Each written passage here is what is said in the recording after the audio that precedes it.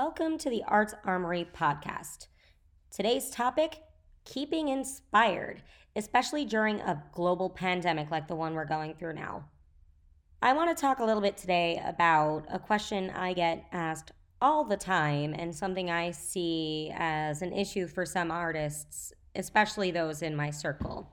How do I keep myself working and how do I keep myself inspired to work? Inspiration can be so difficult to maintain, especially in the midst of a global pandemic such as this one. Inspiration can seem like a distant, fabled thing that will never return again. It happens to all of us as artists. Sometimes the ideas just aren't there when we sit down to create. We have the impetus to create, but we don't know what to put onto the page. There are plenty of ways to keep those ideas flowing and keep in practice. I know a lot of people, a lot of my artist friends, who have felt so lost during this time. This is the advice I give them, and I give in pretty much everything. Just do it. Today, I'll go through some of the ways I keep myself inspired, and hopefully they'll help you to keep inspired as well. For starters, I keep a library. Fiction and nonfiction, text and monographs, and I am constantly updating it, much to the chagrin of my wallet. I am especially cognizant of the topics, images, and symbols that always seem to strike me. For example, I have a few books on the historical significance, the language, and the folklore of flowers, which make frequent appearances in my work. This not only sparks ideas for me, but also helps me execute my work with deeper, more succinct meaning. Also in this library is a book of drawing prompts. Prompt challenges are a great way to keep yourself limber when it comes to your creativity. There are plenty of lists out there. Inktober, which recently ended, is probably the most popular one. It's once a year, 31 days in October, one prompt per day. It's probably the most popular one, and they've expanded past the month of October with weekly prompts all year round. You can even make a prompt list yourself and save it for later when you're feeling particularly lost for the things to draw. Even if someone else has given you the word, it's still your interpretation and therefore your idea. Ultimately, it comes out of you, no matter what you're reacting to. It is your work, so take inspiration from wherever. Another way I keep myself inspired is, of course, Pinterest. That deep, dark, desolate rabbit hole that is Pinterest. Is it just a bastion of debauchery and endless scrolling into the abyss? Yes, but it's full of art, interesting photography, and cool imagery that you can save for later too. The pros simply outweigh the cons. The algorithm points you in the direction of things you might be looking for. I organize these into individual boards and save them for later. If you don't want to go the social media route, you can keep a folder of inspiration on your computer or phone. If you find or take a photo you really like, save it away as inspiration for later. Probably my biggest thing is keeping a notebook. Keep a notebook and a pencil on you at all times. I cannot tell you how invaluable that is. You can get a tiny little notebook from Staples or Target or Walmart for really almost nothing. Keep a pencil on you and you can either sketch something out quick if you see something you really like, a texture on the ground, a really cool looking flower in some weird pose, anything. Or you can write down any passing random thought that comes into your head, any image that comes to mind, a phrase you hear on the subway or on the street. Any collection of words can turn into a beautiful work of art, so definitely take the time to do that for yourself. Similar to outright prompts, this could be invaluable to the art blocked creator. With that said, I do think it's also important to understand, especially with a global crisis such as this one, that you do not need to be creating every single day. And if your friends are creating every single day, good for them. Cheer them on. Share their stuff.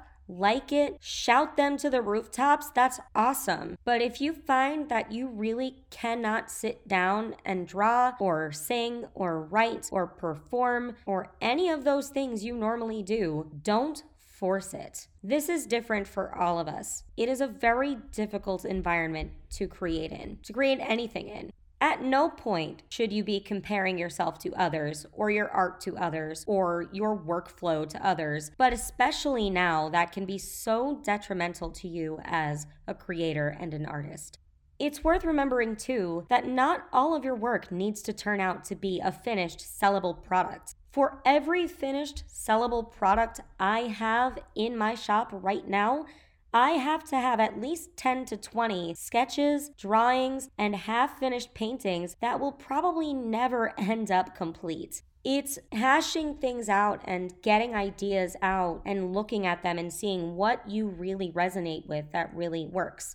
The greats that we study in school took years to finish whole paintings, and they would often be working on multiple paintings at a time because that's how they made their money. That's how we make our money now. So don't be discouraged by your seeming lack of inspiration, your actual lack of inspiration, or anything else that might be around you. And as I say, and will forever shout to the rooftops, I will die on this hill, do not listen to anybody else. You are the creator, you are the artist, it is your work, your idea, just go for it. Everyone else's opinion is just an opinion. And thankfully, we live in a world where everyone is entitled to their opinion, right, wrong, or otherwise. It's important also to doodle and sketch just as often as you make something final. So doodle, sketch, scribble around, do what you need to keep yourself limber, but don't worry about finishing every single thing you start. Hell, I have full sketchbooks full of unfinished ideas. That's part of what made me a better artist in the first place, is just those practice pieces. So doodle, sketch, scribble, have at it. This keeps your skills sharp,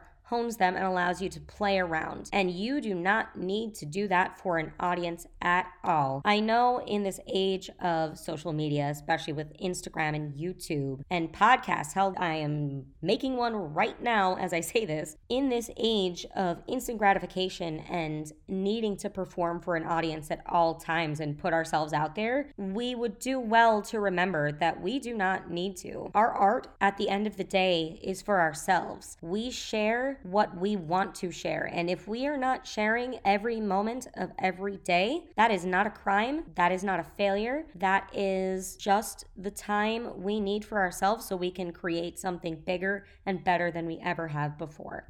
One final point before I go.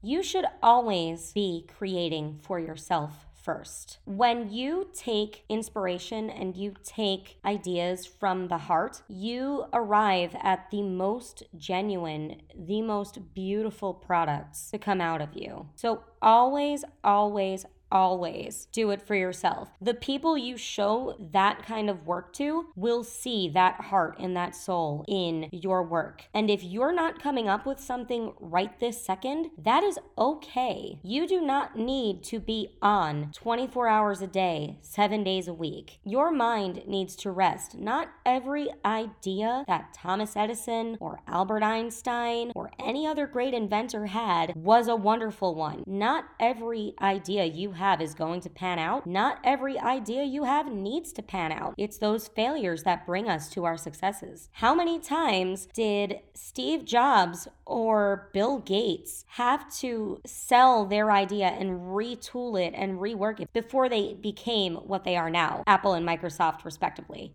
It's the same with any art. It's the same with any creation. Just let it happen naturally and don't let the intimidation of everything you see around you, people putting on their performance and being on their best behavior and creating quote unquote more than you are. Don't let it scare you off and don't let it overwhelm you. You will come to your artwork in your own time, and that's the only way it'll make it. I really and truly hope this has helped anyone who has been feeling a little under the artistic weather and out of their depths in terms of finding things to occupy their time with, especially in quarantine, especially because of everything going on in the world. It can be so much at once. Make sure to subscribe if you like what you hear or you like to just support an artist. The link to my Patreon is in the description below. You can also be sure to follow me on Instagram and YouTube at The Arts Armory. Tune in next week for our next episode.